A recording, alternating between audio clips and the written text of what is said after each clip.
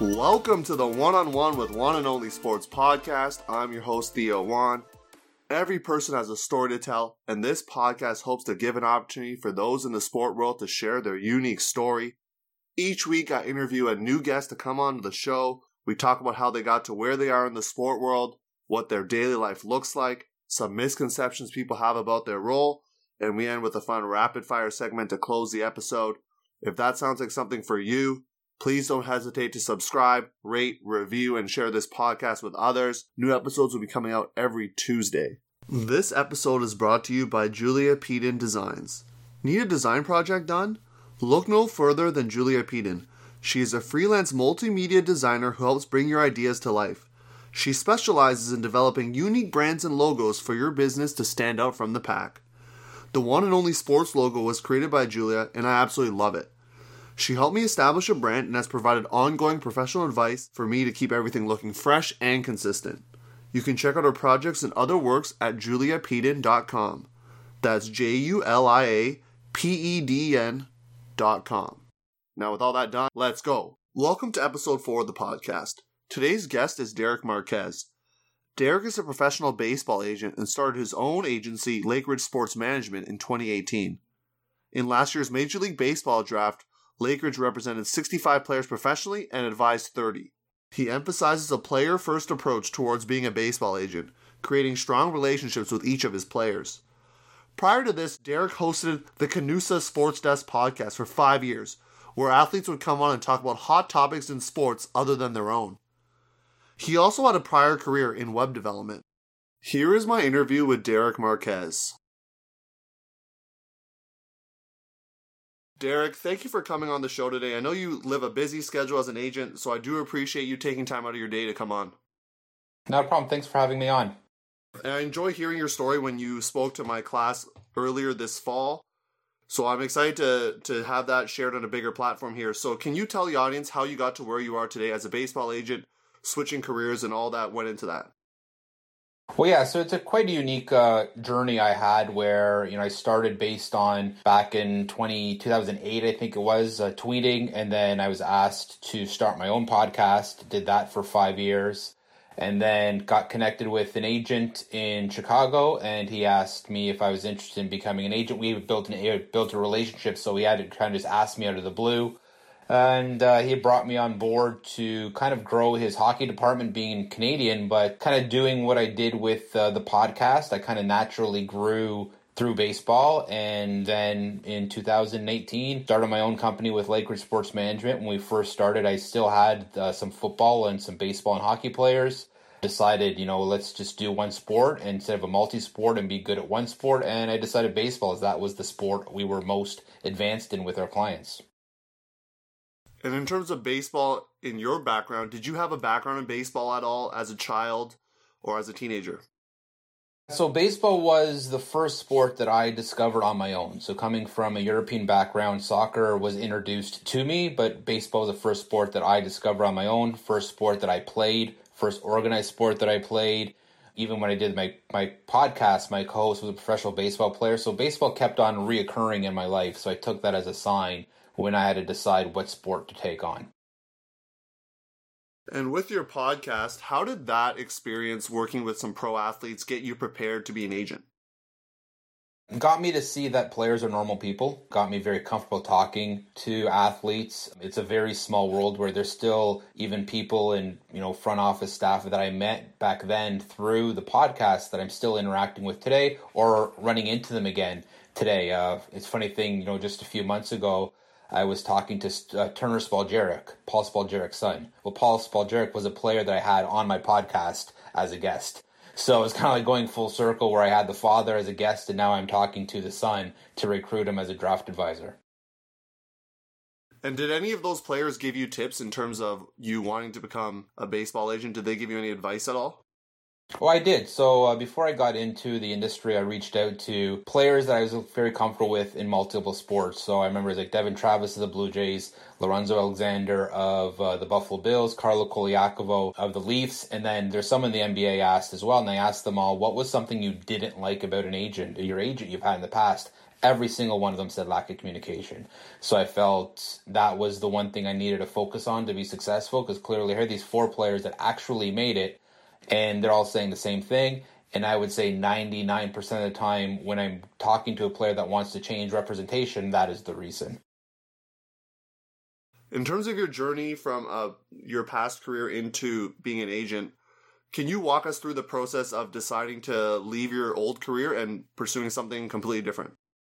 So when I was doing the podcast, I just kind of felt like it's run its course. And I don't know if anyone else has kind of felt that, where it's like, hey, where's this going to go? ESPN, TSN, Sportsnet, no one was calling me for it. I felt I had a very unique product, but it was like, okay, after 5 years, you just can't keep on running into the wall expecting something different. I'm a believer that everything happens for a reason. So I felt, taking this on, and this is the journey of the podcast. That was the end of the road. And I had to kind of switch lanes and start my new journey on this new road, on this new highway. After you spoke with that agent in Chicago, how did that process start in terms of getting the documents and the different things you need to be an agent? So, yeah, when he told me, I kind of took some time to kind of process it where, what's he doing? Is he trying to scam me? Like, just that kind of first questions, because I had never actually met him in person. I've talked to him many times online and, on the phone, and we had a good relationship that way, but, like, I wanted to make sure and protect myself. And, I kind of asked him, like, what education requirements, because you always have this preconception that you need to be a lawyer, have a law degree.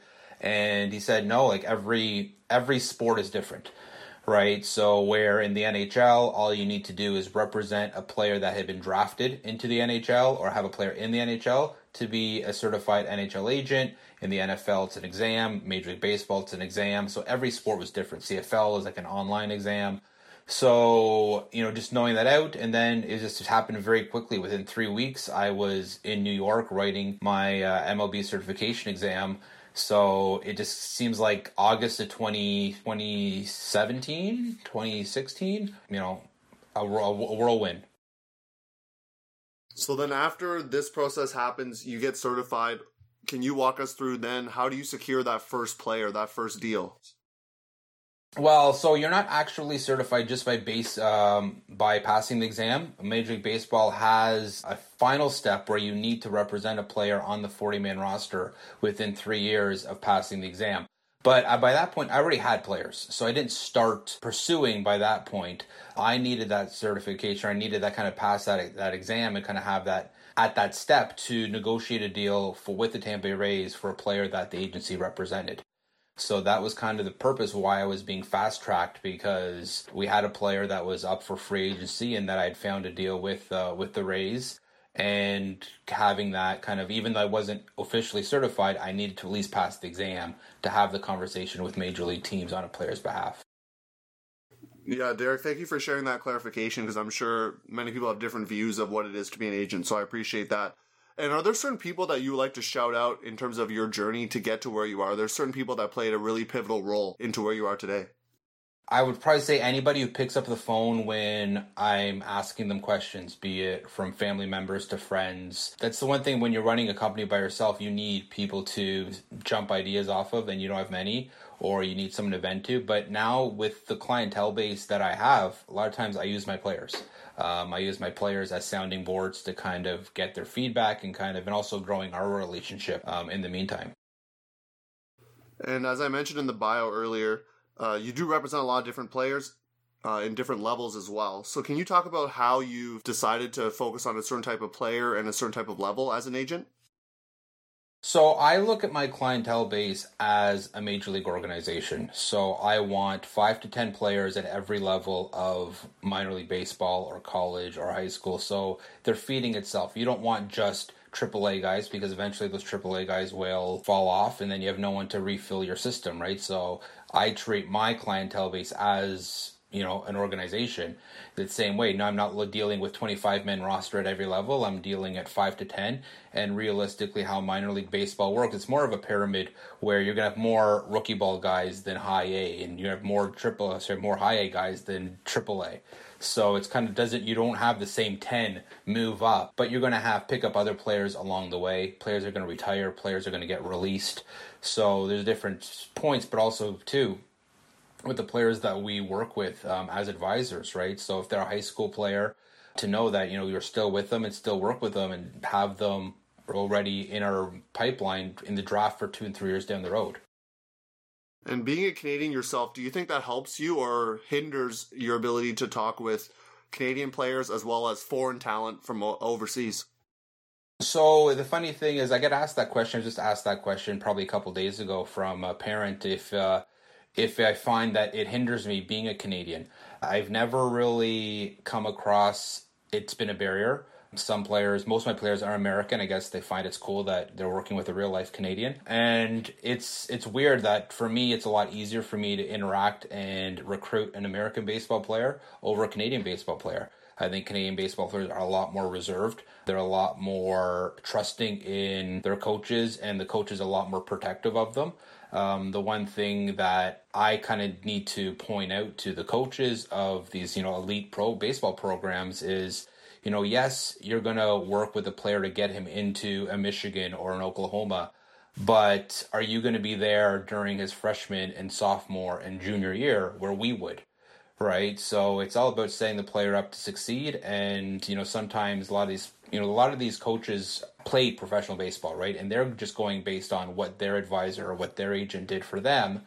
Right, where we're like, no, we take a little bit the next step further. So, even if a player doesn't get drafted, making sure he's going to the best D1 program there where he can succeed, or he's not going to go to a school where chances are you're not going to play, you're going to want to transfer out. So helping the family make that decision on what is the right school. And in Canada, it's a lot different. Every parent knows how to get a player drafted into the NHL, but no one really knows the proper process or how it works with minor league baseball with, so many rounds and being drafted at high school or college or junior college. Yeah, you touched on an interesting point about the draft. I know a lot of people, when they see, for example, the NBA draft, it's 2 rounds, NFL being 7 rounds. So how do people deal with the fact that the MLB draft is so large? Does that mean that a lot of players don't end up making it that much further, or how does that work? So in a typical year, so in 2019, like this year because of COVID, it's a lot different. But in a typical year, so 2019, it is a 40-round draft. Now, because players can be drafted out of high school or players still have eligibility if they don't sign as a junior or a sophomore if they're 21, they can go back. So in a typical year, if a team makes 40 picks, they only sign probably 20 to 25 players. So you're not signing every player you draft because there's high school players. If there's a high school player drafted in the 30th round and they have a scholarship for Arkansas, they're going to go to Arkansas for 3 years and then attempt to get redrafted, after 3 years of education. So even though it sounds, like a lot when it's 40, but they're not bringing in 40 players every year into their system. You mentioned earlier about how you have your own agency now. So how did you decide to split off from what you were doing before with the previous agency? So it was always kind of something that as I was starting to see that I can be successful in this line of work, and my biggest concern was the lack of trust of this person that I still had never actually met. But him being in Chicago, me being in Toronto and Canada, am I going to eventually run into problems where I risk losing all these players that I pretty much recruited for this other agency? So when other things started to happen at the other agency, I decided it was a good time for me to part ways. And, I brought the players that I recruited in. So I didn't take any of the players that were already existing with that agency. I kind of told them, and I always made sure that I never signed a non-disclosure. So any client that I was able to bring in, I was able to take with me, because I always had that mindset and idea that I would possibly one day, start my own agency. I didn't know when. But you kind of have that moment where it's like, okay, this is now the time. Last question of this segment here. What's some advice you would give for someone who wants to be an agent themselves? The advice I would give them is probably if there's a lot of money to be made in this line of work, but if that is the reason why you're getting into it for the wrong reasons. For me, helping the player, watching them succeed, helping them be part of their life to grow financially and professionally is a huge part. And that's kind of probably the mindset of baseball, because there's a lot of years of minor league baseball. So it is a long grind. It's a sport. It's a marathon. Not a sprint. But if you were, in basketball or, hockey, where it's a lot shorter time between being drafted to going pro, or the NFL, where they don't really have a minor league system, it's probably a different mindset. But in the mindset for baseball, I have to have the mindset that, what I say is, I farm baseball players. Like, I plant the seeds and the crop grows, and some are going to grow, some aren't. So that's the mentality you have to have, but it's about helping them get to the next level, right? So when we say the next level, it's not the pros, or it's not the major league. It's from high A to double A to triple A to the majors. Sounds good. And that segues well into our second segment, day-to-day life. So can you walk the audience through what your day-to-day life looks like as a baseball agent during the season, before the draft, and then off-season as well? There's something to do at all times. I have pretty much a calendar of 12 months, and every month there's a different focus. The only real consistent is being available for your player, whatever that may be. So there's not really set in stone where a normal day is, because the draft is in June, so you're really ramping up towards the draft. If there was minor league baseball, you'd be, overlooking how your players are doing, if any of them get injured or released, trying to find them new jobs. So, and those things are always, you can't expect them or plan them, right? So you never know when a player is going to call you and say, I just got released. So, and it's kind of at that point where whenever a player calls you, you don't know if it's going to be a good thing or a bad thing. And in terms of players contacting you, how do you set boundaries for your own personal life in terms of balancing your own social life, personal life, and then your professional life as well? What do you mean boundaries? I'm pretty much available to my player at any time. So it's just kind of that if they feel they need me, I don't want them to feel like they're a second fiddle. My family, my friends know that my phone's always with me. If I have to leave, the dinner table, I remember a couple of years ago, it was my own birthday. I had to leave the dinner table to make a phone call because a player just got released by the Cardinals, right? So it's in today's technology, it's a lot different and a lot easier, right? My cell phone's with me at all times. Everyone's cell phone is always with you. So it's very easy to kind of still be at a family gathering or going out with friends, but still feel like you're there for your players because you can quickly text them.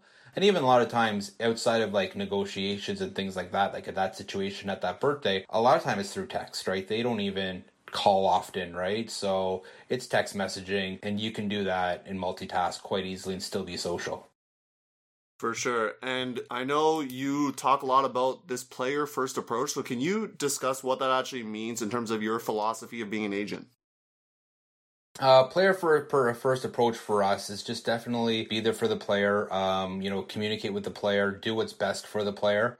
When I talk to players and parents, especially with younger players who are in high school, you almost get that feeling where the player ends up being a younger brother or a child sometimes, right? Where you want to overlook for him, right? So you want that comfort level with them too, where, I have players call me about anything and everything when they're bored, if they're twitching, if they're on Instagram Live, there's constantly, they feel like I'm a part of life, and that's the relationship that I want with players.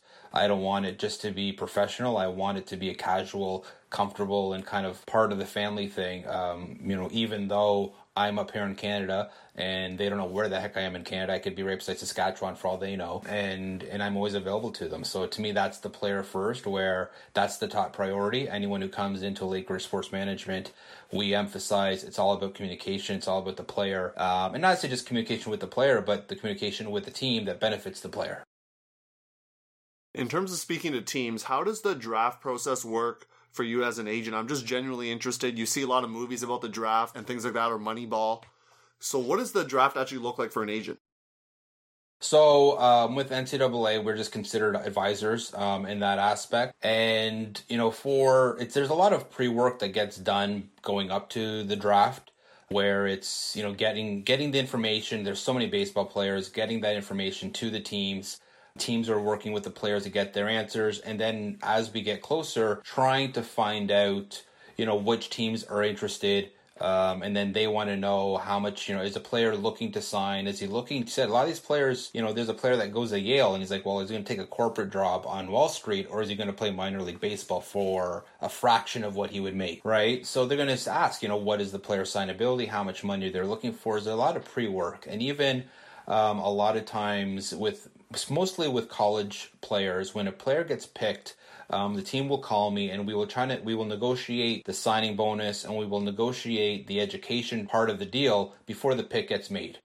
So, and then what I do, I still go back to the player and say, this team wants to draft you. This is how much they're offering. This is how much education they want. Are you okay with that? And then going back to, the team saying everything's okay. And then they pretty much get selected at the next pick. And you've probably seen it recently at the NFL draft, right? Where by the time the name actually gets selected, the player already knows he's going there, right? So they're not finding out on ESPN. They're not finding out when we find out. We already know picks before. It's like pretty much the next time the Padres make their pick, we're going to go. And in terms of recruiting these players, how does that work? You have an agency up here in Canada. As you mentioned, you have a lot of NCAA players. So how does the recruiting work? Is it a lot of personal recruiting? Do you go and seek out players? How does that work?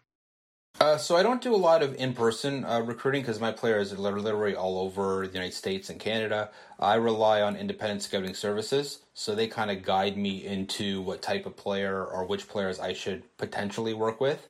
The last thing I want to do is work with a player that doesn't have the skill set to get drafted, because then they feel that just because they're working with an advisor that it's a realistic possibility. And to me, it's, an advisor cannot get a player drafted. You still need that skill set to be in the conversation, right? The advisor is there to help the player and the family how to utilize the draft and how to get the most out of the draft, instead of the player that's just kind of going into the mentality of whatever happens.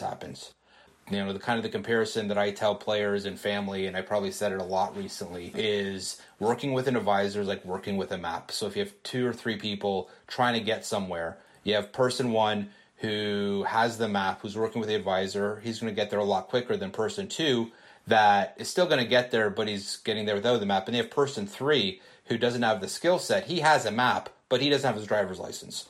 So even with the map, even with the advisor, if he doesn't have the skill set, he's still not going to get there. And how does that blend together in terms of you're an agent, but in some ways you play a little bit of the role of scout in terms of trying to figure out what players you want to take on. So how do you blend those two things together? It's hard at first. It's a learning curve like anything. I can't say, my first draft I was picking the best players to get drafted. I think my personal goal is every draft get better and better talent to work with and get a better eye of what we're looking for, and do a lot of focus on, not only the independent scouting services, but what schools they're going to. So rely on what signs other teams are kind of giving you, right? So if I'm working with a player, or if I see a player that was drafted by LSU, or not drafted, sorry, he's committed to LSU, right? And I have another player committed to Stenson, right? So it's like, okay, well, realistically, the LSU player was probably better because that's why LSU recruited him, right? So you're going to go based on these other mindsets of, okay, so these people know what they're talking about, so they've seen the player. So it's not to say the Stetson player won't get drafted. I probably still would work with this Stetson player because it's still a D1 program over like a D2, but my first goal is to try and get, and even like anything, like I rank my prospects, with, a 5-star recruit or a 3-star recruit or 4-star recruit to kind of say based on, are they playing at a Power 5 school, or are they playing at a MAC or a WAC, which is pretty much still get players drafted, but a lot lower. And in terms of the players that you get, do you get a lot of referrals from like teammates, let's say in the NCAA? Will one guy who goes to LSU then tell their other LSU buddy to sign with you kind of thing? So I do get a lot of that, but what I try and avoid doing is having the player tell me, oh, my buddy's really good, can you represent him? Because the chances are a lot of times that player doesn't have the skill set to actually get drafted. It's different if they're in pro ball. If I have a player in the Royal system, he says, my buddy and also in the Royal system is looking for somebody, yeah, we'll take him on because he's already in affiliated ball. But in regards to back at college, a lot of times is that person doesn't have the ability. Sometimes it doesn't, right? Like last year, we had a player that did that, and we got both players drafted. It's a lot. I rather use it where if I see a player that I'm interested in and he went to LSU, I will reach out to my LSU player and say, do you know this guy, or do you have contacts still at the school that can get me this number? I find it's a lot easier to recruit from familiarity than just out of the blue and I'm a stranger. And it sounds like you also have to do a lot of due diligence as an agent as well, making sure you're grabbing the right players. And can you speak a little bit to the different systems that there are in minor league baseball for those who maybe don't know anything about the minor league system? Could you give maybe like a 1 minute quick walkthrough of what the minor league system looks like? There's a lot of talk right now you're hearing of Major League Baseball looking to cut the minor league system. So as of currently, the minor league system goes rookie ball, advanced rookie ball, short season, A ball, and then AA, AAA. What Major League Baseball is trying to do is cut out the rookie ball advance and short season A. Their proposal for 2021 is rookie ball, which would be based at the facilities in Arizona or Florida, and then go right into A ball in AA, AAA, and high A. So eliminating the half season. What half season baseball means is the players actually stay back in Arizona and Florida at spring training for what they call extended spring training. So pretty much doing the same drills in the dead of heat for 2 or 3 months, not being paid until short season starts, which is typically in around mid-June. So that is the level that they're trying to eliminate from minor league baseball. And in terms of the players in those lower systems, for example, Class A, as you mentioned, or short season, are those mostly young 20-year-olds, or are there some people that have been there for a few years and still trying to work their way up, or how does that work?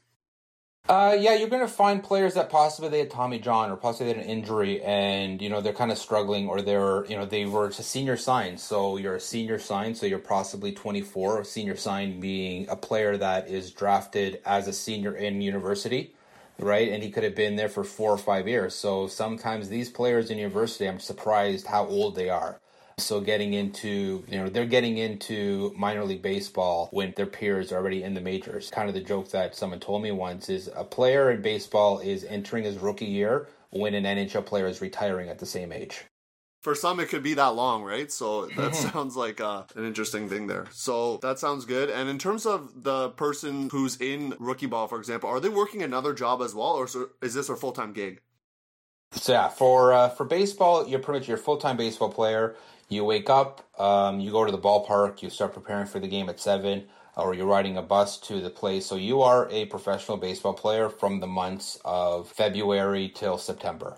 And in the off season, especially if you're younger, you're either going back to school and finishing your degree, or you're working a winter job, what typical university students would work as summer jobs, trying to get extra money for when they play minor league baseball during the season. And so people are, think, oh, you're a professional baseball player, you make a lot of money. Actually, just have these right here. So just give you an idea of how little these players will get paid. So this year in rookie ball, a rookie ball player will bring home $1,100 a month. Right, so they are getting a raise next year, so they're going to be bumped up to $1,600 a month, which is a little better, right? Same thing, like a AA player, you're bringing home $1,400 a month, $1,400. That is not a lot of money. So again, next year their raise is going up to $1,000. So next they're starting to get in the better place. But what I was kind of joking, like Walmart greeters are getting paid more than these minor league baseball players. Right, and the reason for that is there is an act in the United States where typically, they're kind of only considered working during the hours of the game.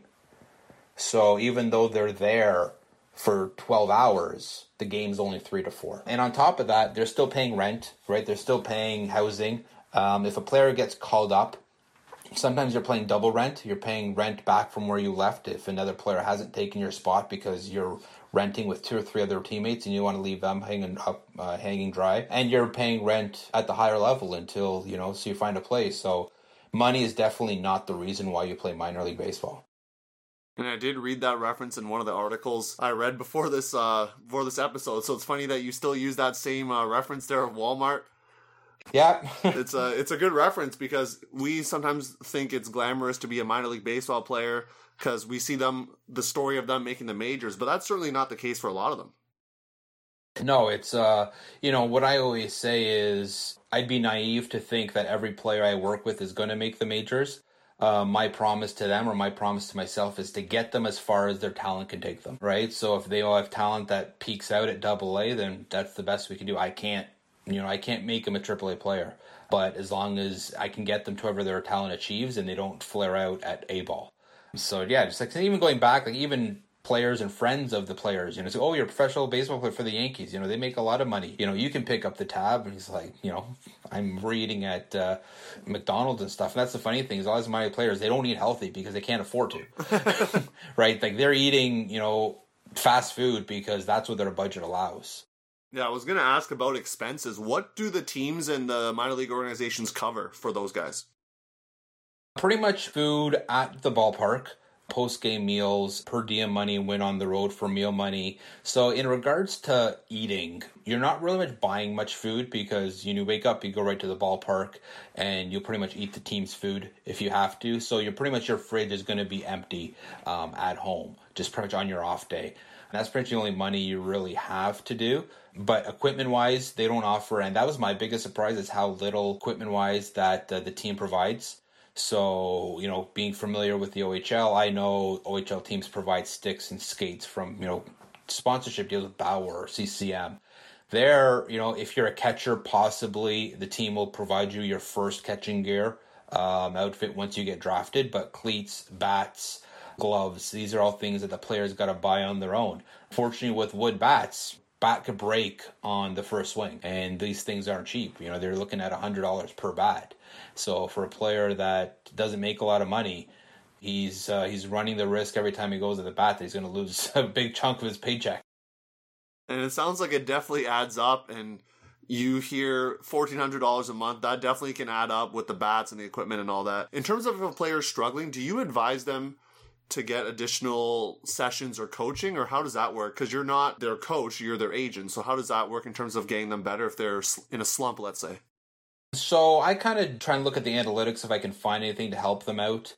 I do recommend certain things like there's pitching academies out there that can help in the off season. So I can make suggestions, or they'll say, do you know anybody, or do this or do that. So it's a lot of, you need the feedback from the player to help in that aspect. But a lot of times, whatever you try and do, you find analytically, if I can watch a game online, I can see something, maybe I can point it out. Again, we're watching off. If anyone has ever watched a minor league baseball game or a college baseball game online, it is terrible. It is, you're pretty much watching it off an iPhone, off of, the furthest part of the ballpark. It looks like it's filmed by a microwave. I can't wait till these cameramen find out where the zoom button is because it's definitely not TSN or Sportsnet caliber. No, I've been to a Buffalo Bisons game myself, so I know the smallness of the stadium as well. We're going to move to segment 3 here, Derek. What are some misconceptions about being an agent? I am sure you get a lot of questions and a lot of comments about being an agent, how you must own, a few cars and a few mansions because you're an agent. They see Scott Boras and that's what they think of. Yeah, definitely. It's funny. I can't do an interview without Scott's name coming up. Sometimes I wonder if my name comes up at his interviews as much as his name comes up on mine. Yeah, so we already touched on one misconception with being an agent and needing to be a lawyer. The misconception a lot of times with the players themselves is, agents are going to buy you whatever you want, which is, it's, I don't know since when agent translated into sugar daddy. So that is something that I kind of set, the expectation out early where we are not in a position to just buy players whatever they want. We have other avenues where they can get discounts or they do get free product, but it's not coming out of our pocket. Yeah, you'd be surprised the type of questions certain players that I've been talking to. I don't represent them, but I've been asked. I had a minor league player once ask me if I would pay him $30,000 to represent him. I'm like, that's not really how it works. I've had other players that ask me if I can get them concert tickets. I'm like, well, clearly he must have thought he was talking to Rock Nation because I'm not Jay-Z and I'm not married to Beyonce. So I don't know why he would think I'd be able to get him concert tickets. So, and those are signs of the type of player that I do not want to work with. I find that they are not necessarily in it for the help that we provide. They were just in it with their hand out, seeing what they can get out of, the agent. And the agent isn't necessarily supposed to, buy players whatever they want. Unfortunately, there are younger agents that try and get into the game thinking that's what they have to do, and they don't succeed. It's a lot different when, players, agents like Scott who make more money than you can think of. His expense budget is a little bigger than mine, right? So yeah, he can buy a player a scooter once he gets drafted, right? But it's just we all can't play with that mindset because we don't have the funds that he has. You mentioned something really interesting about the certain player that you want. So could you be able to quickly define what are some traits, character traits that you would look for in a player that you want to take on? One who's hardworking, what I want is, going back to Scott, is I don't want that player that once he makes it to the majors will leave Derek for Scott, right? So I want a player that's going to appreciate our relationship, that once he gets there and, Scott or a different bigger agency reaches out to them and tries to lure them, he's going to say, thanks, but, Derek was there from the start and he was there when you guys weren't calling me. Right, because I wasn't a first-round pick, so I'm going to stay with him because I've been with him for 7-8 years, because that's sometimes how long you are with a player before they make it to the majors, especially if you work with them from college.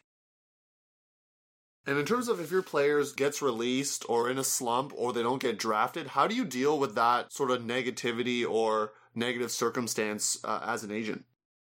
So there's multiple questions there. So in regards with the slump, it's kind of trying to keep them positive, trying to change. Their mindset is already in a negative place. You don't want to say, boy, you're brutal, right? It's like, are you ever going to not strike out? And there's sometimes where I joke around at it, where, if sometimes, a player's batting average, or I remember a player's ERA was 135. And I kind of told him well, there's nowhere to go but low down. Right? You get a couple outs and you're going to go be fine, right? Because it's just, it's not normal, but you have to kind of play and especially know what kind of relationship you have with that player. In regards to being released, we're in the mindset of, trying to get them the understanding of what the expectation is. A lot of times with younger players, they feel just because they're going to get released, another organization is going to pick them up. At the lower levels, like I said, all these organizations you're looking at 250 minor league players. So if you're a 30th round pick, getting released, they have their own 30th round picks that they're trying to figure out what to do. So you may have to take the avenue of going to indie ball, independent baseball, and getting picked up from there into an affiliate, right? And I get players, 5 to 10 players a year picked up via that route, mostly younger players. Now, if you're a player that's been in AA and a lot more teams have seen you, then there's a more likely chance of you getting picked up to a different organization. But a lot of times these younger players are like, oh, who's going to pick me up? It's like, well, you've only been around for a year or two, and a lot of times what I try to get them to understand is just because you played against the Yankees, they weren't really watching you, right? They're watching their own players, right? They're scouting their own players, so they don't really notice how well the other team's 30th rounder is doing. And how do all these organizations keep track of all these ball players throughout all the systems? You're scouting, as you mentioned, your own, and then you're maybe potentially trying to pick up some others. So how do organizations keep track of all that? They just have scouts everywhere, right? They have independent scouts. They have, and it's looking at, even though it seems like a lot when you look at the big picture, right? It's taking it level by level, right? So let's just focus on what we have here at High A and what's the talent that could feed into AA, right? Or what's the talent we have here in advanced rookie ball, right? And so you can't really look and put all the players in one pot. You kind of really need separate pots and move them around. And what I always say is minor league baseball is often like grade school, right? You don't want to spend the same, you don't want to spend 2 years at the same grade. So your goal is to constantly go up 1 year at a time, and you don't want to repeat a level. You wouldn't want to repeat grade 4. That's actually a really good analogy. And have you ever used that with your players? Do they hear that? Probably. I'm full of analogies, so sometimes I don't realize what I say, what comes out of my mouth. But yeah, so that's our main goal, because sometimes you'll get players like, oh, I want to go to AA, and they're pretty much saying they want to jump up 3 levels in 1 year. It's not to say it's not realistic, but I kind of more of okay, let's have a realistic goal where even if you go up 1 level, right, you're doing well. Especially if there's at one point in your career you can make a double jump, right? Because now you are already ahead. Right, you're already a grade ahead of everybody else, right? If you can skip a grade or be at a grade for a very short period of time, you're doing well. You don't really need to be greedy and go up 2 or 3 at a time. Is there anything players can do besides just playing well to separate themselves? I know, for example, with the Blue Jays, everyone knows about Vladdy Jr., but that's because of his name, his dad, and sort of some of the highlights we've seen in his minor league days. But is there any other way for players to separate themselves? Perform. You have to perform. You have to perform any opportunity you have. And what I always say is players that were drafted in the first round and players that I've drafted in the 40th round, everyone has the same opportunity to get to the majors. The difference is the one in the first round has a lot longer leash, has more opportunity to fail, and the one in the 40th round is playing like every day is his last. So, and that's the mindset you have to have if you're a lower round pick where, you have to outshine and, if you have an opportunity to play against that first round pick and you can strike them out if you're a pitcher, right, that's going to bode really well with you, right? It's not only how well you do, but how well are you doing against other players that are touted. So sometimes it's not bad to piggyback off the reputation on a different player if you can embarrass them. Something you mentioned earlier was the difference between Canadian and American high school players. So what's the difference in terms of just the high school system and how that relates to you talking to them as an agent? I guess they're a lot more reserved in Canada, more protected, more unwilling to work with people, especially, I say, well, I'm Canadian, I'm here to help, but part of the biggest misconception is agents and advisors are slimy, they're out there for themselves. So trying to beat that misconception is the first thing you have to do. Where I find Americans are a lot more open because they know more people that work with advisors. So it's more of a common thing. Where in Canada, they're like, well, my buddy who plays for the Sarnia Sting, he doesn't have an advisor. Well, OHL players don't have advisors, right? So it's more of an unknown thing where it's like, who are you? You're just looking for money or this or that, where they don't realize the actual help we can help them, especially the help we can provide Canadian families with letting their kid go to a school where they could succeed, right? A parent who doesn't know could send their kid to a D2 junior college thinking that they're going to make the majors, but realizing by making that one decision, you've actually taken a step back, right? Even though you've played for the Toronto Mets or Ontario Blue Jays, elite baseball programs in Ontario, by making that one small decision, you've actually pretty much could have been played for the Whitby Chiefs. So it sounds like with a lot of the Canadian families, it's a lot of just giving information, potential misinformation that they see online or just from other parents that they've heard. Yeah, so the baseball community that I'm quickly noticing is very small. Just as I said, by people I'm interacting, crossing paths from my podcast days. If the baseball community is small, the baseball community in Canada is minuscule.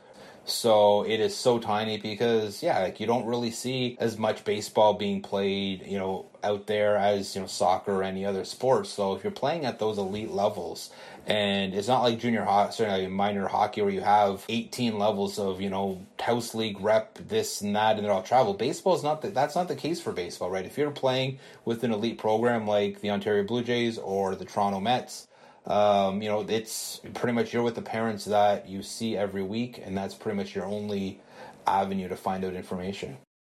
And my last question in this section, what do you see in terms of the future of Canadian baseball? I think Canadian baseball will go as far as the Toronto Blue Jays. I think, growing up the age that I am, baseball was huge back in the early 90s and late 80s when the Blue Jays were winning. You saw a big jump a few years ago when the Blue Jays finally made it back into the playoffs. I think as long as the Blue Jays can still play competitive, good baseball, more and more young people will want to play it. That's the reason why you're going to see a big jump in basketball, right? Like you go in my neighborhood, every 3 houses have a basketball net because of the Raptors. The Raptors were the New York Knicks in a terrible, team that don't really win. Those basketball nets wouldn't be up, right? So I think that's the case is as long as the team wins, there's going to be interest and people are going to want to be Jose Batista or Josh Donaldson or Edwin Encarnacion when they're out there. But if the team is, no one really said we want to be Cesar Asturis back in, the early 2000s when the Blue Jays weren't winning. No offense to Cesar Asturis. He was a good baseball player. But definitely, I remember just the time of the playoffs. I remember going to ALDS when they first made it in the atmosphere, and people were hungering for that playoff baseball, but then they've struggled the last couple of years. Hopefully they're going to be on the rebound now, but you can definitely see the impact of that. We look at that with Vince Carter and all these Canadian basketball players now playing in the States, and we see how one generational player can impact the rest. We're going to move to segment 4 here, Rapid Fire. Didn't prep you for this, so we'll see how it goes, Derek. Name your top 3 sports teams and athletes of all time. All right, top 3 sports teams. Professional, or can it be anything? Anything. It could be it could be whatever. Being a huge junior hockey fan, my number one has to be the Oshawa Generals, being loyal to where I'm from. As you can probably see, Florida State Seminoles are probably up there. And I would have to say, the Toronto Blue Jays. I have to put a baseball team in there. I try to have to be as biased as possible, being in my line of work. But, the Blue Jays, athletes of all time. Cristiano Ronaldo, definitely number one, being Portuguese. John Tavares, being Portuguese and being a former Oshawa General. And, my number three, that would be a tough one. I'll go football, and I'll say Jim Kelly. There you go, former Buffalo Bill quarterback. Oh, actually, no, sorry. Jim Kelly just got bumped. Michael Jordan. After watching, I grew up in the 90s. I'm sorry, Jim. Michael Jordan just jumped you on that one. Oh, man. Well, deservedly so. I'm sure you've seen the documentary. I've yet to watch it all. I'm going to try to binge watch it all at once, I think. Yeah, I'm watching it through ESPN, so unfortunately I only get the 2 hours a week. Oh, okay. You can't binge it then. No. Number two here.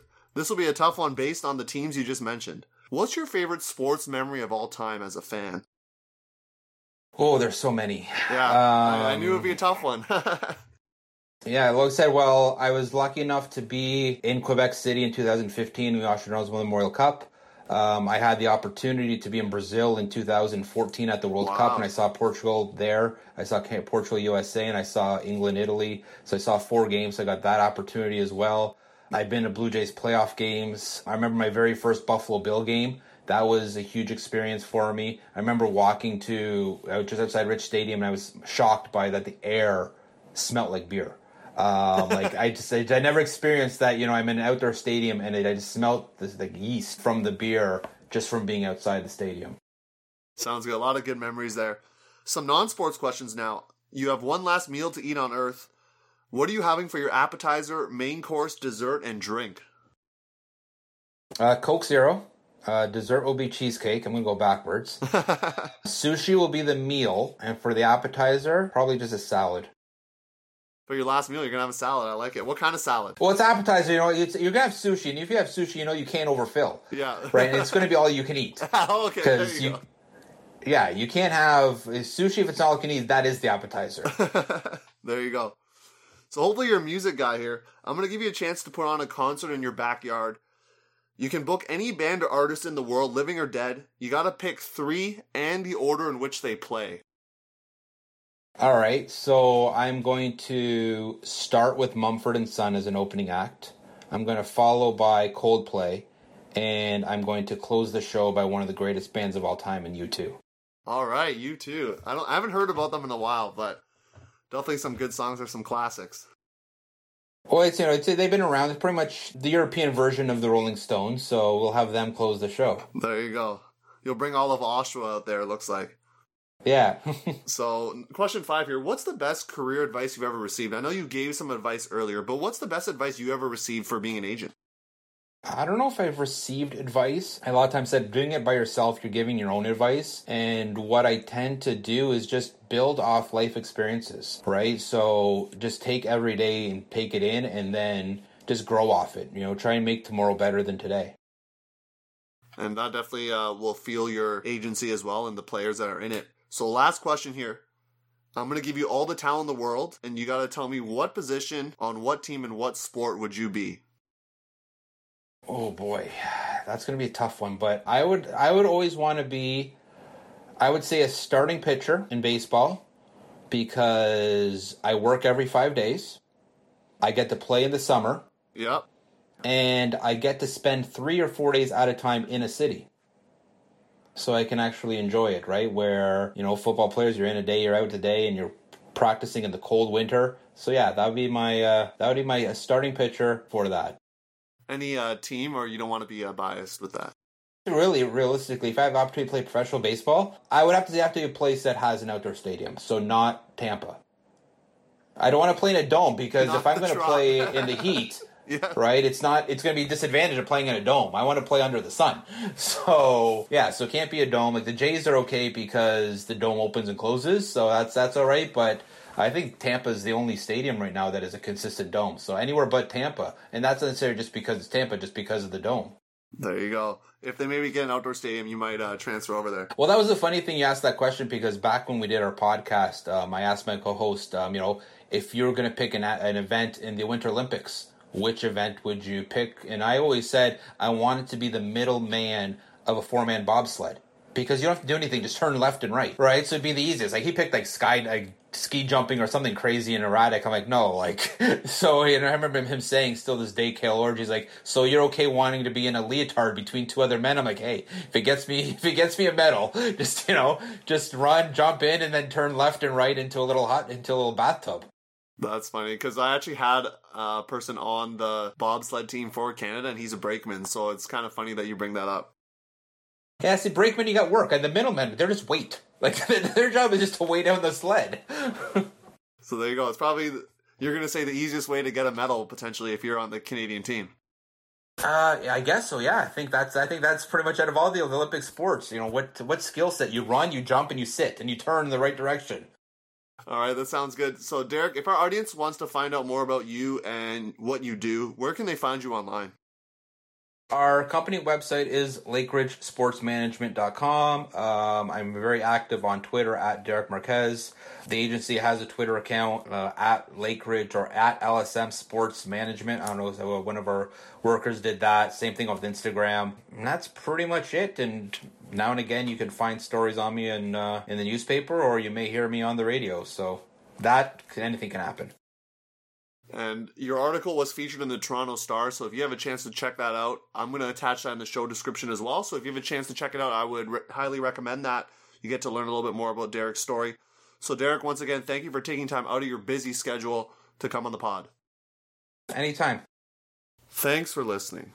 Keep an eye out for the next episode where I interview Andrew Masters, goaltender for the University of Guelph Gryphons men's hockey team. Hear about his story about perseverance through junior hockey and his experience winning the Queen's Cup in 2020. As always, you can follow me on Instagram at Juan_and_only_sports and see some of my commentating highlights on YouTube at the channel Juan and Only Sports. Catch you listeners on the flip side. Peace.